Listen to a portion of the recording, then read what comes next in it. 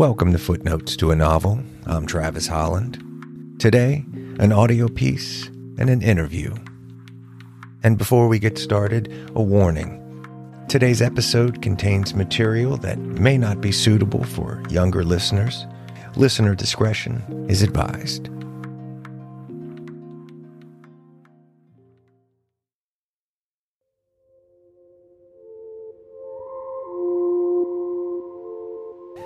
The world was still fairly new then. We lived in a state of perpetual astonishment, and every morning when we opened our eyes, it felt almost as if we were doing it for the first time, almost as if by merely opening our eyes, we were somehow making the world, which is probably a strange thing to say, but that was how it felt. Sometimes, while we slept, the moon rose. It always surprised us to see it up there, bright as a face in firelight, and just as wondrous, floating over the mountain.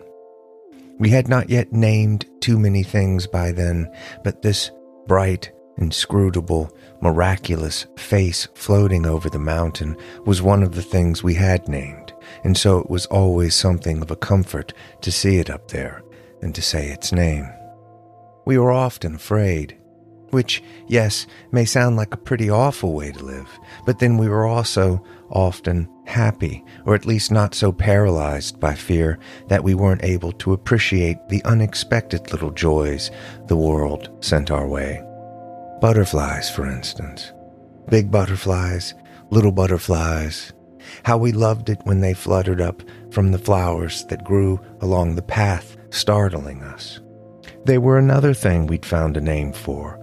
And sometimes, as we walked along, just for the fun of it, we would repeat the word to ourselves, butterfly, butterfly. Then one day someone pointed out that whenever we said the word butterfly, they would often appear, or at least they would sometimes appear, as if by magic.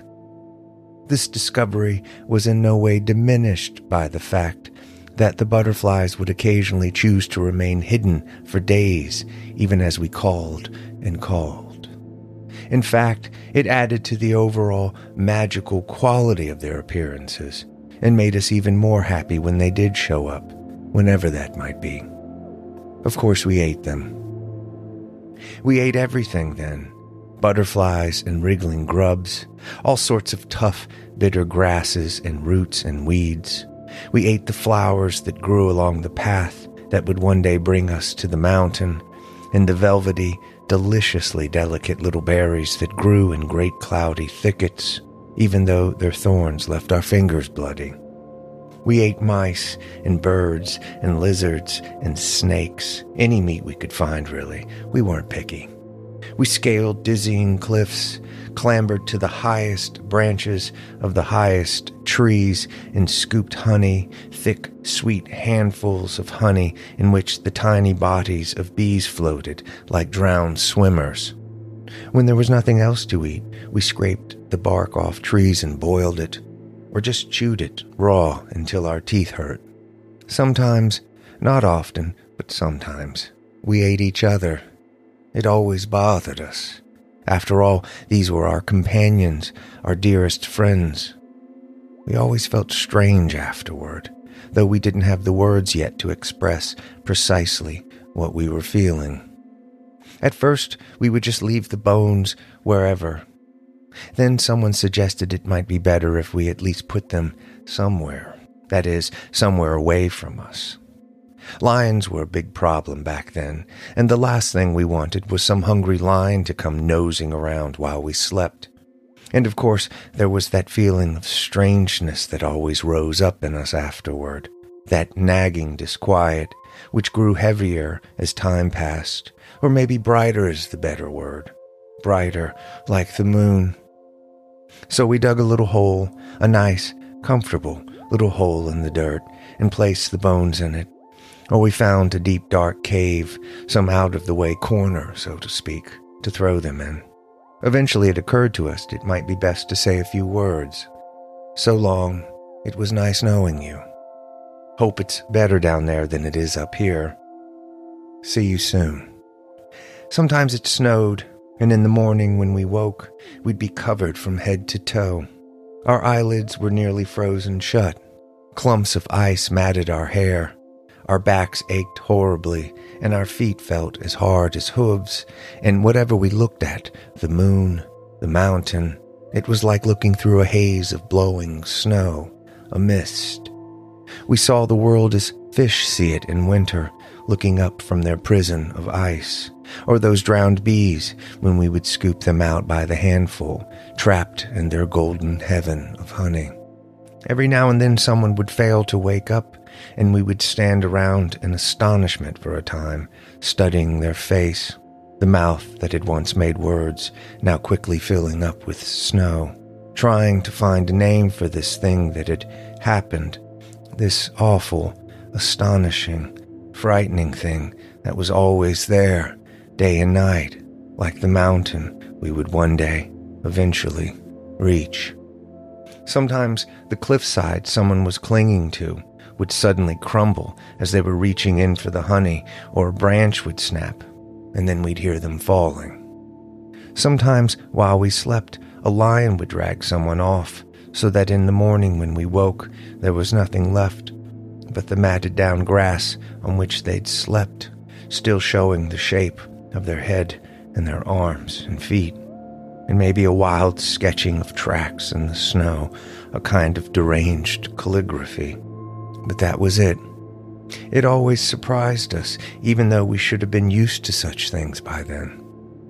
We would study the tracks and the bed of grass they'd slept on. We would run our hands over it, saying, "Butterfly, butterfly," or "Moon, moon." Then we would gather up our things, the things we had named and the things that were still yet to be named, and we would start off down the path.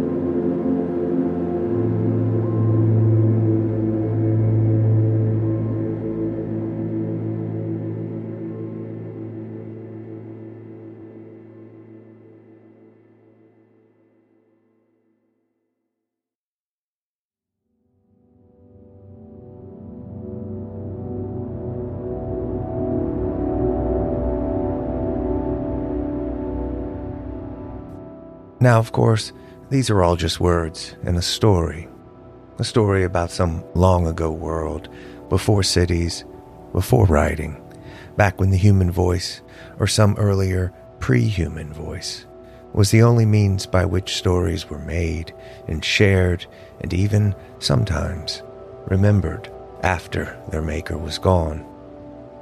I wrote it because I was thinking about how magical words are. Words and the stories we tell with them.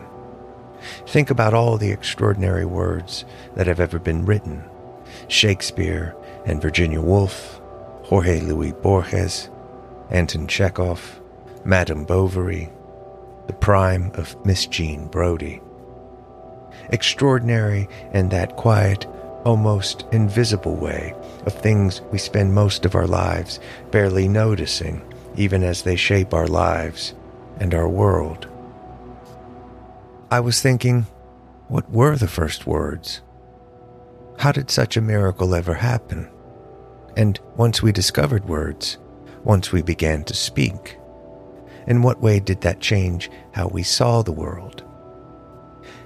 And what was that long-ago world like, before cities, before history, 100,000 years ago, 300,000 years ago, when we were not quite yet the human beings we would one day become, when even the idea of death was possibly unknown to us, was, as the archaeologist and author Timothy Taylor has said, an obscure fact cloaked in mystery. Before art, before religion, when did we become, well, us? And what does it mean to be human? So, in the hope of shedding a bit of light on these questions, I spoke to Timothy Taylor, author of The Buried Soul: How Humans Invented Death, a book which in no small way got me started down this strange and endlessly surprising path. Dr. Taylor is also the author of The Prehistory of Sex, 4 Million Years of Human Sexual Culture, and The Artificial Ape, How Technology Changed the Course of Human Evolution. He is the Jan Eisner Professor of Archaeology at Comenius University, Bratislava, Slovakia, and the Editor-in-Chief of the Journal of World Prehistory. And now, Timothy Taylor. So I thought I might ask you a couple of questions about your book, The Buried Soul. Subtitle of it is How Humans Invented Death. And I thought that's an intriguing notion, this idea that human beings, we as a species, invented or discovered death. And so how did humans invent death? The really trivial answer is that around the time I was writing the book, I realized that there were a number of books with the word invention in the title. In fact, there was a very interesting book about the Victorians, I think Peter Bowler, called The Invention of Progress. And these came out as it's almost always the zeitgeist. I planned calling it The Invention of Death. And then suddenly there was a plethora of the invention of this, the invention of that, the invention of the other. And I thought, that's actually just going to look hackneyed. And therefore I, came up with this wonderful collocation. I didn't come up with it. That's William Blake, The Buried Soul, which I thought was just archaeological and fantastic. And so I used The Invention of Death in a subtitle, but I was very serious about it because, and so I was disappointed in a way not to use it.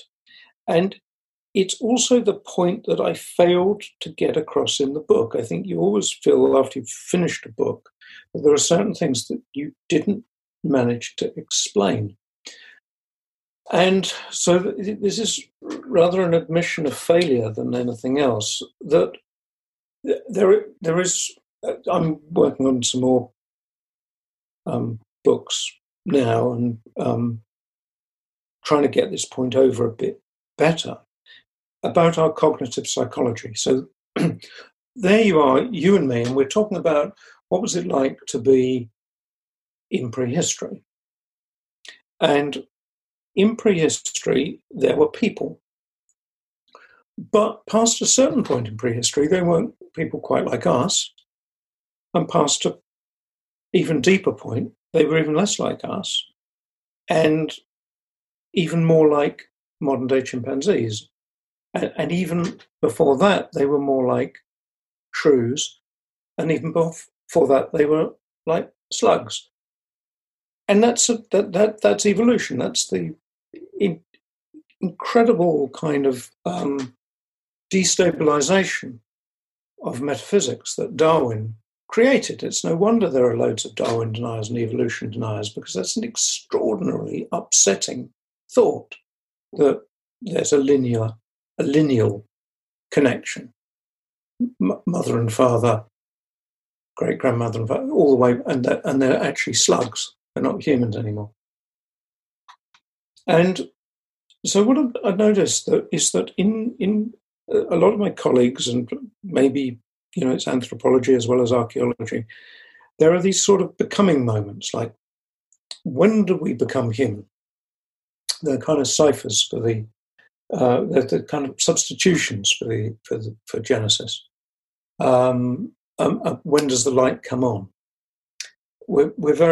It's very difficult for us to think gradually. And that's not surprising, because some of the things that we think about, you kind of think, well, either you know that or you don't. Either you know that you're mortal or you don't. And the general feeling has been that human beings pass a particular cognitive threshold, pass a particular intellectual point, where they become aware of their own mortality. And in a way that has to be true. We know that animals avoid death that would be one of the most fundamental things about life and reproduction, is to avoid death for a certain length of time. And there's huge amount written about that, and who you'll sacrifice your genes for, and altruism and group selection, and let's not go down that line. But it's real, right? It's obviously there's a absolutely fundamental drive to stay alive and to reproduce, because that's what generated life. Now, when does that come up? That thinking about I will die occur? And it seemed to me that the answers that had been given were very cheap, that they were simply to do with a particular biological level of brain size being passed, and people went, oh gosh, I'm going to die. And I'm unconvinced by that. And I tried, and that I should have realized that was my main task in the book, in the idea of mortalness, was to really, but it's the most difficult thing because it goes against our linguistic, words and thoughts, metaphysics, and you will know this as a novelist, are all tied up in a network of associations, which means it's very, very difficult to think past this. And as a prehistorian, you've got to try to think about what are the prior conditions. You can't be continually anachronistically shooting back into the past ideas that are familiar to us today.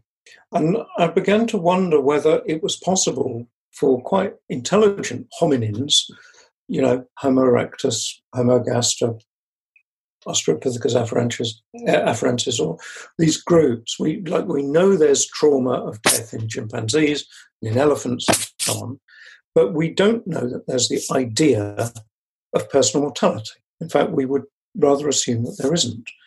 That a chimpanzee does not have a concept of personal mortality in the sense that we do, or in the sense of actually creating all sorts of structures to try to avoid that reality, which is, religion. The fact they don't have religious rituals, in fact, might be one of the indications that they haven't had that really worrying thought yet. And maybe this is how I should have written the book. Well, I'm talking to you now. Maybe how I should have begun it, because what I thought was it actually be quite possible to live in a group of 30 or 40 people, in the rainforest, on the savannah, wherever. And there'd always be some people dying. It's not that you wouldn't see death.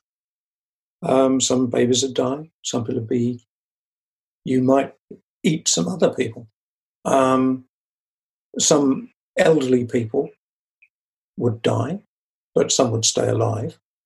And any particular kind of viewpoint on death would have a kind of a whole set of different experiences associated to it. Death of animals, death of plants, death of young people, death of old people. But not necessarily ipso facto, would you necessarily think, I'm going to die? Particularly if you're kind of programmed to avoid it. So the fact that everybody does die could remain a secret, in a sense. And I don't mean a secret held by the group. I mean, it could just be obscure. It could be an obscure fact. And that's why I wanted to write about the invention of death, because the very first formal burials, of formal treatments of human remains, is what, being an archaeologist and a materialist, I sort of, believing in what I call materiality theory, I thought that probably what might drive the intellectual idea of mortality might be practice. That practice might come first, that you're doing something inchoate. Maybe it's slightly hygienic. Maybe it's just something like you don't want to see the face of your dead relative lying on the ground. You don't want it to be eaten by animals. There's something funny about that. You start to do something more constructed. Chuck them down a cave hole, or, take them out of sight, or whatever. And through that, you might actually create this status of being dead and begin to valorize it and say, the death of so-and-so, which previously wasn't an event. And that would get you thinking about what are people going to do if that happens to me? Not necessarily when, but if. And I began to think that that might be the beginning of the invention of death. But I didn't write it anywhere near as well in the book. So your idea, and this sounds like an idea that has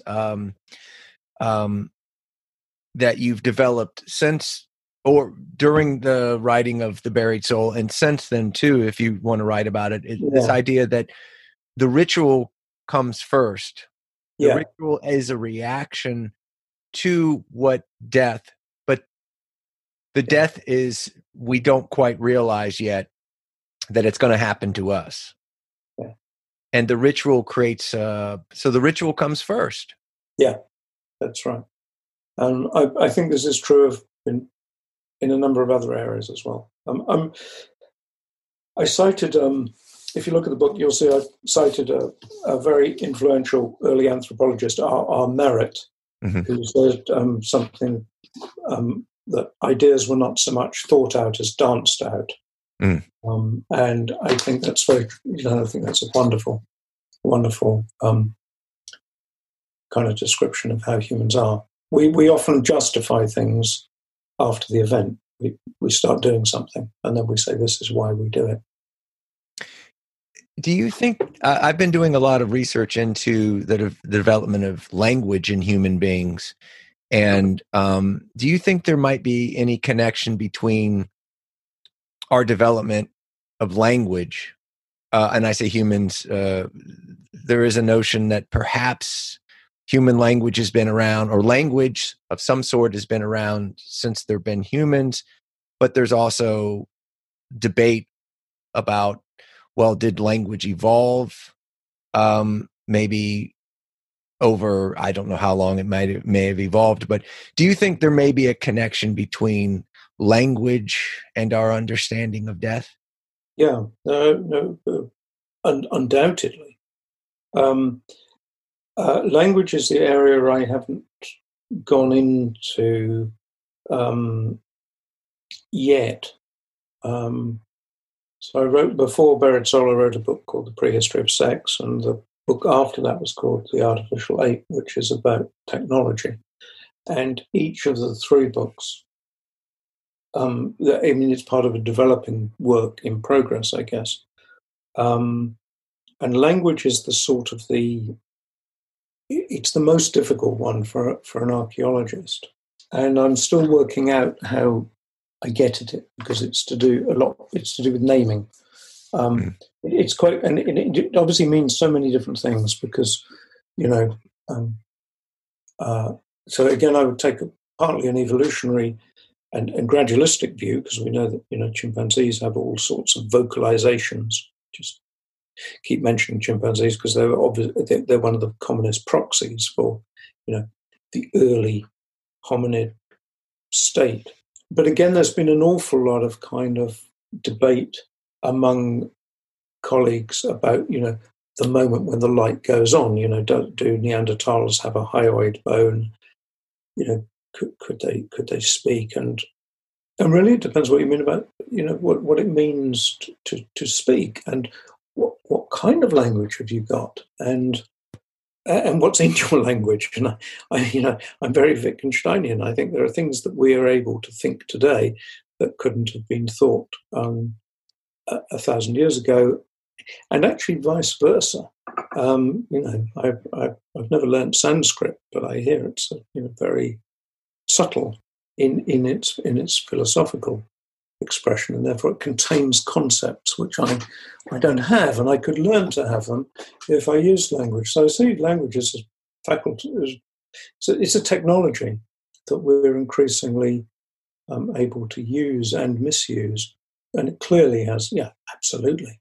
I mean, a word like death is just the grammar of it in any language. I mean, what's it mean to say my death? I mean, who's the me? That's one of the real big scary things about death, isn't it?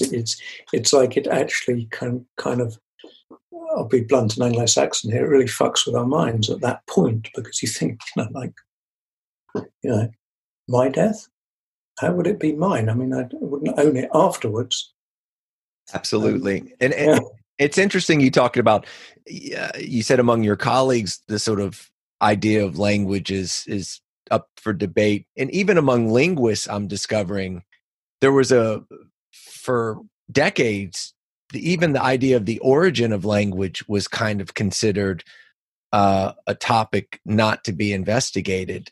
I didn't know that. I thought it was a very simple question when I asked myself, when did humans start to speak?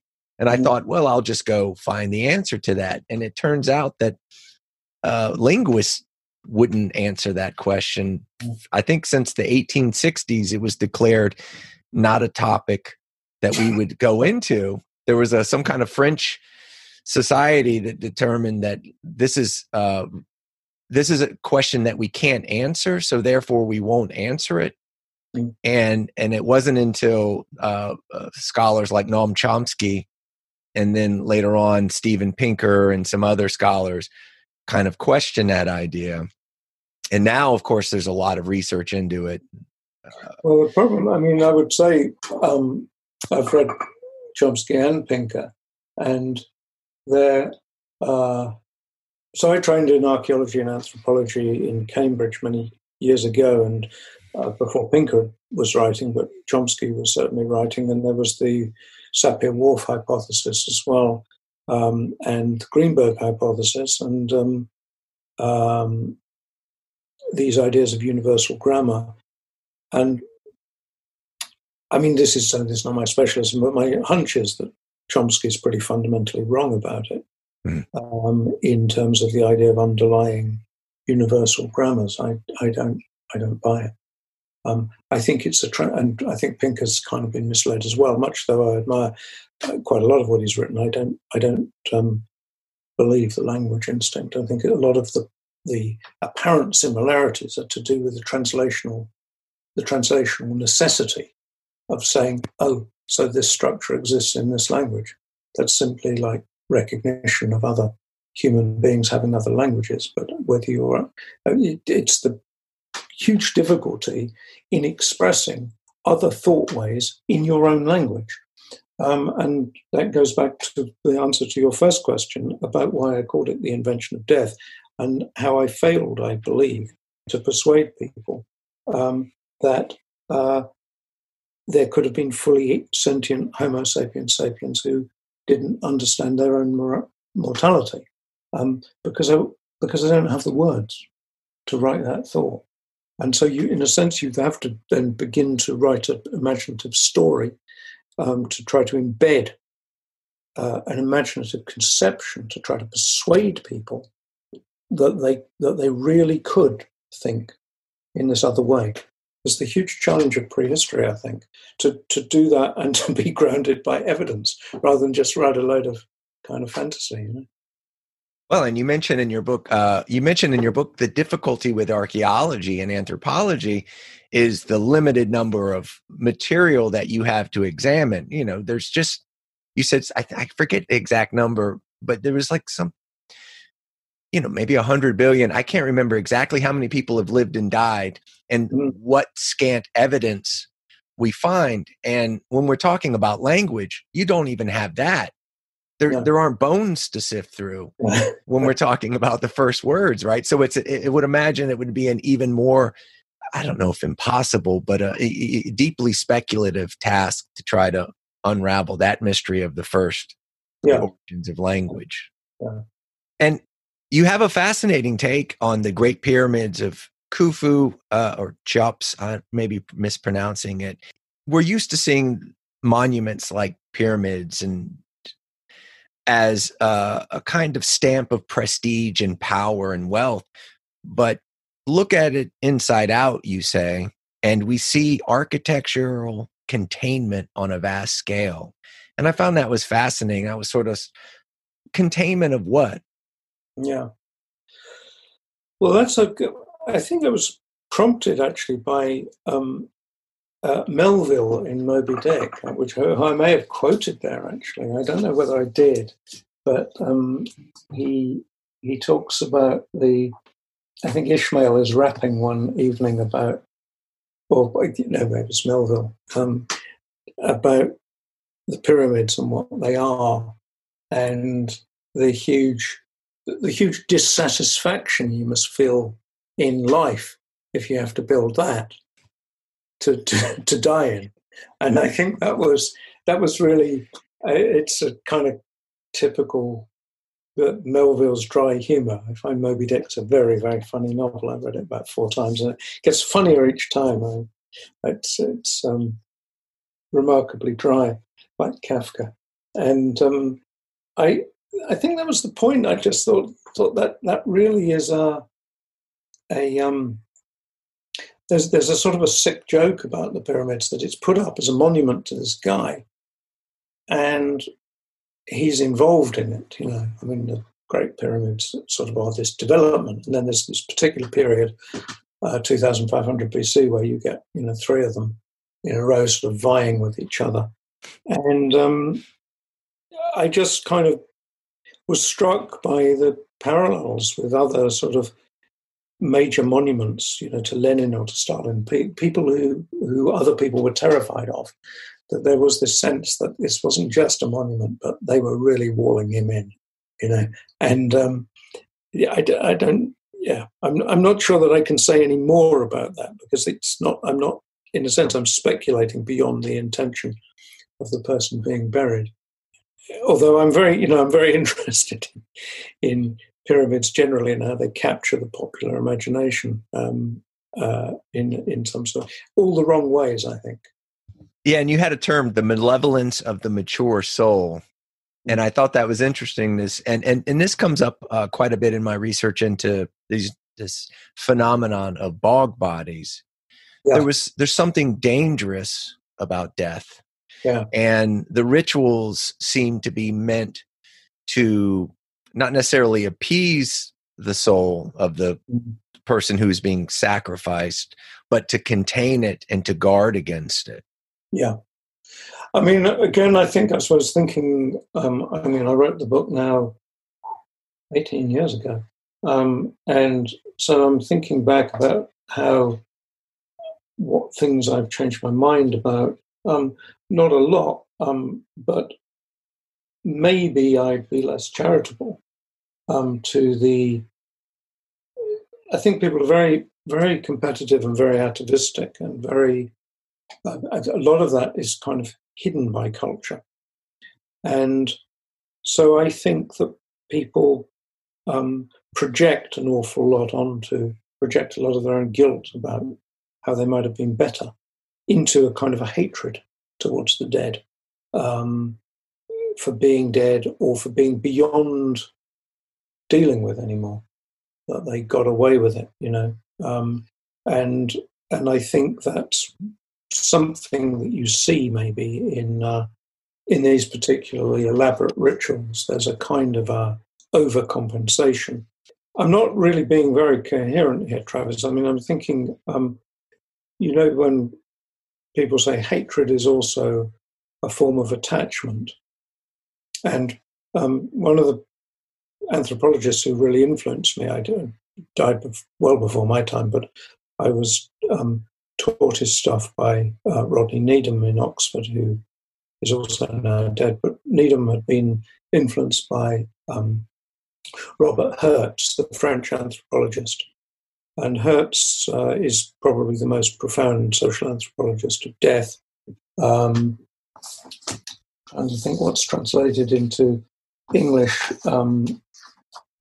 But Hertz talks about death being, that's right. I mean, Death in the Right Hand was translated by Needham in 1960.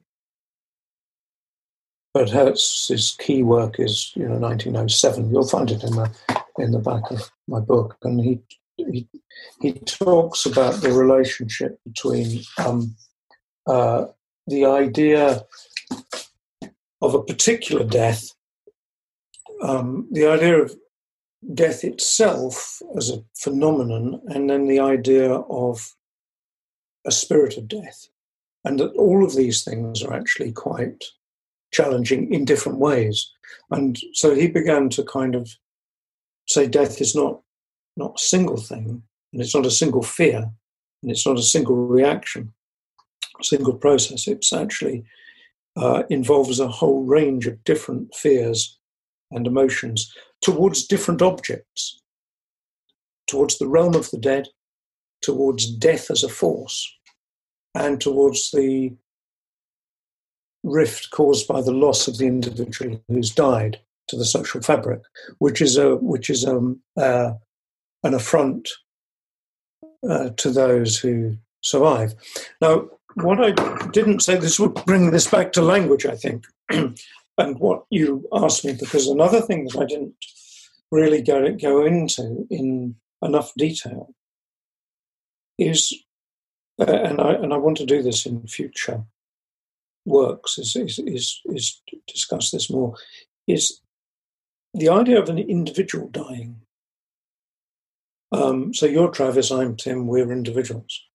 But right now we're indulging in a form of life that's very human, which is actually probably peculiarly human, that makes both of us probably more of what we are than we were when we weren't talking. And that's very typical of humans. We're not islands.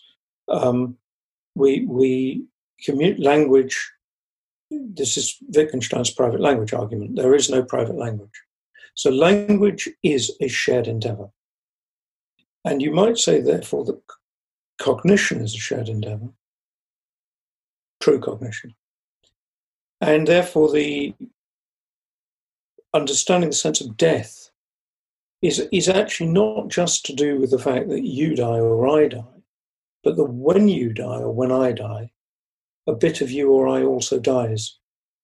That there is, and I don't mean that in some sort of, flaky sort of way.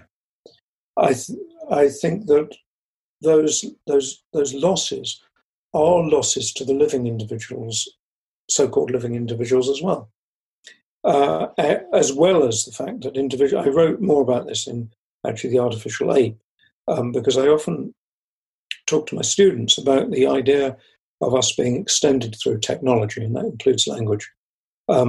If you put it to me, would I, if you gave me a Sophie's choice, a sort of a William Styron-esque choice, that you could put all of my books beyond use, all of the novels that I'd ever read, all of the Shakespeare and the Melville and the Pynchon and the George Eliot and all of the science books and everything, and that I don't have them anymore, that I couldn't have my library. Or, and this would be the choice, you were going to chop my left foot off. But that's the choice. Loss of left foot or no books beyond all use. And I'd actually go for the left foot because I could kind of replace it, not brilliantly, but I could kind of replace it. But if you took Shakespeare away from me, who's like dead, I'm not the same person. I'm not. I would be more badly disabled by that, and therefore that shows me that I'm not. That to be human is actually not to be a purely biological individual interacting. And so I think death. What Hurt said about death being this huge rift in the social fabric, one could go further and say it is a psychological alteration in all of those minds that it directly affects, and even the death of people we don't know about. I mean, you can see the concerns that COVID as a virus is causing right now, even though people can't count the numbers and aren't really seeing it all that much close up. People are feeling very threatened. And people might say, well, that's irrational. Look at the statistics. But it's not at all. I just have one more question, Tim, and thank you for your time. It's really been great talking to you. I don't want to keep you. I know it's 8:00 there where you're at, and you're probably at the end of a long day. So And the buried soul, and I didn't know this. Of course, I'm not an anthropologist, I'm not an archaeologist, but I was surprised to discover, at least at the time of the writing of the buried soul, that ideas of cannibalism were rather controversial. This idea that human beings had once eaten one another, and that there were rituals involved in this was controversial. I don't know if the idea of human sacrifice was also considered kind of controversial through the 70s and the 80s. Is that still the case in archaeology, anthropology? Yes, in part. I mean, human sacrifice and cannibalism have been kind of largely written out of Anthro 101 textbooks, with much else. As part, I mean, we could talk for a long time about why this is. I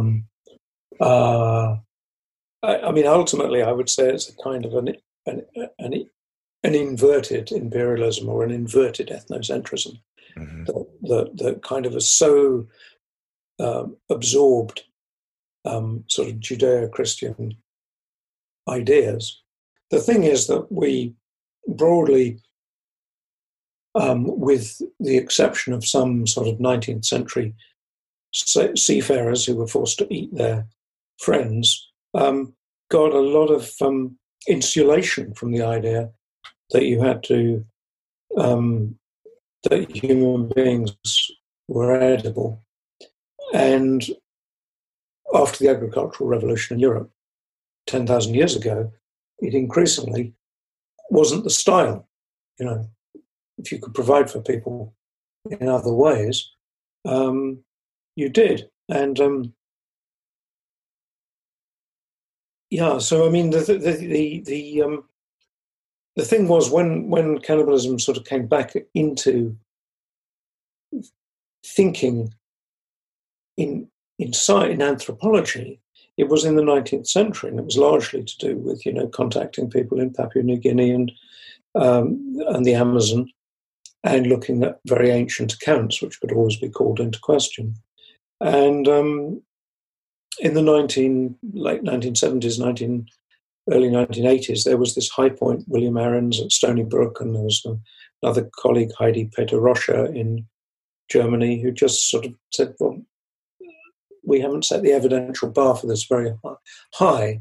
And I think made the mistake of thinking that there was a sort of a, you know, like Steven Pinker, that there was a sort of a human nature, that we wouldn't do that, would we?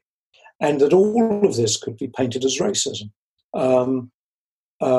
As if finding instances where other people have been sort of called cannibals in a derogatory sense, which I'm sure of it, you know, has happened many times, wasn't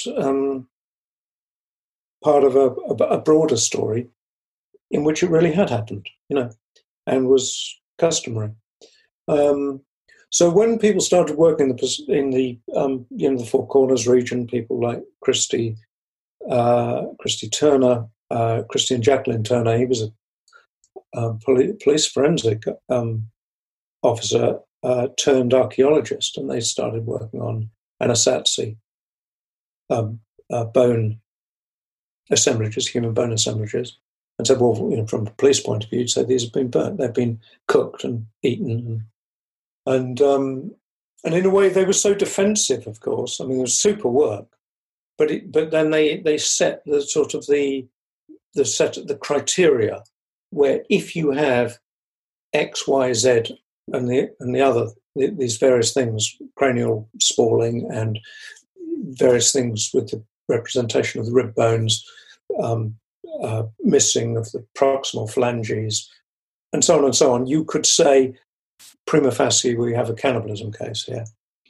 And in a way that sort of ironically played into the hands of even more skepticism, because it was like it set the bar so high, because it said archaeologically we can only talk about it if we have all those markers. And I think Buried Soul actually was successful in that sense, that I think that it was, I can only be anecdotal about it, about colleagues and things. I think it gave a lot of colleagues the courage to be a lot more straightforward about the fact that we see quite a lot of it in in prehistory. And I wrote an article actually at the end of last year about vampires, cannibalism, and non-paradigmatic data. If you'd like it, I'll send you the PDF because it's about a Romanian case of cannibalism from 2004. Cannibalism connected to vampiric burial.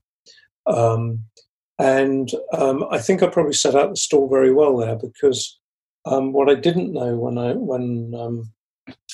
maybe a bit of it in Buried Soul, but I think it became a bit clearer afterwards, is that epidemiologically we carry the smoking gun. I mean, we are, that's why my daughters were not at risk from their hamburgers during the mad cow disease outbreak in Britain. There was a huge worry about that when they were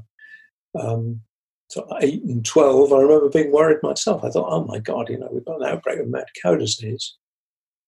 And there was a lot, if you look at the papers at the time, we were really worried. I mean, about 200 people had died in Britain from it, 200, 250.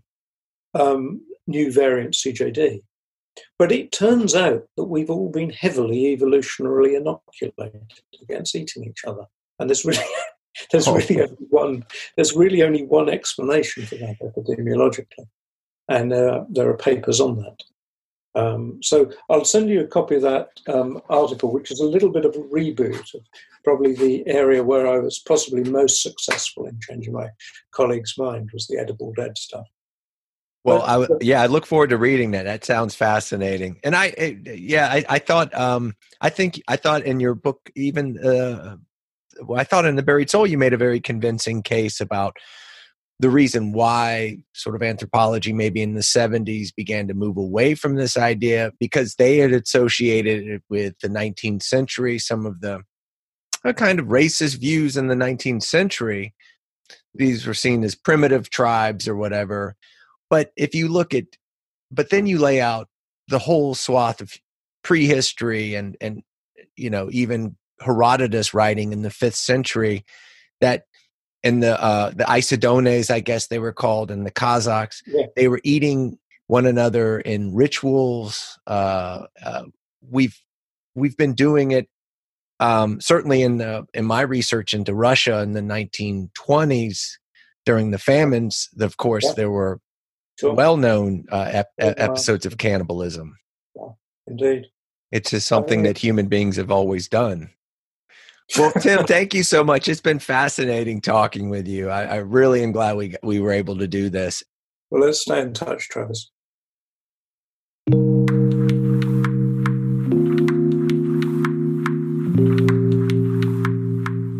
My thanks to Timothy Taylor for a great conversation.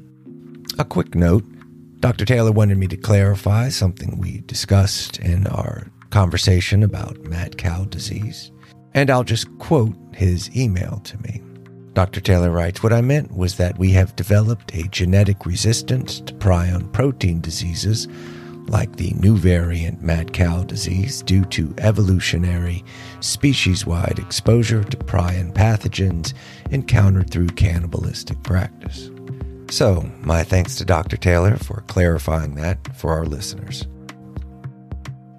And speaking of thanks, my thanks to Bleer Moon, whose music you hear on today's episode.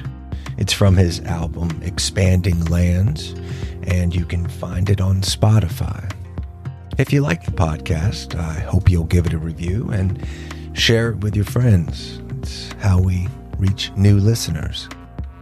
And to you listening out there, thank you. It's a pleasure getting a chance to spend this time with you and share these conversations with you. If you have any questions about the podcast or just want to reach out, you can email me at footnotestoanovel@gmail.com. I'd love to hear from you. I'm Travis Holland, and you've been listening to Footnotes to a Novel. Until next time, take care.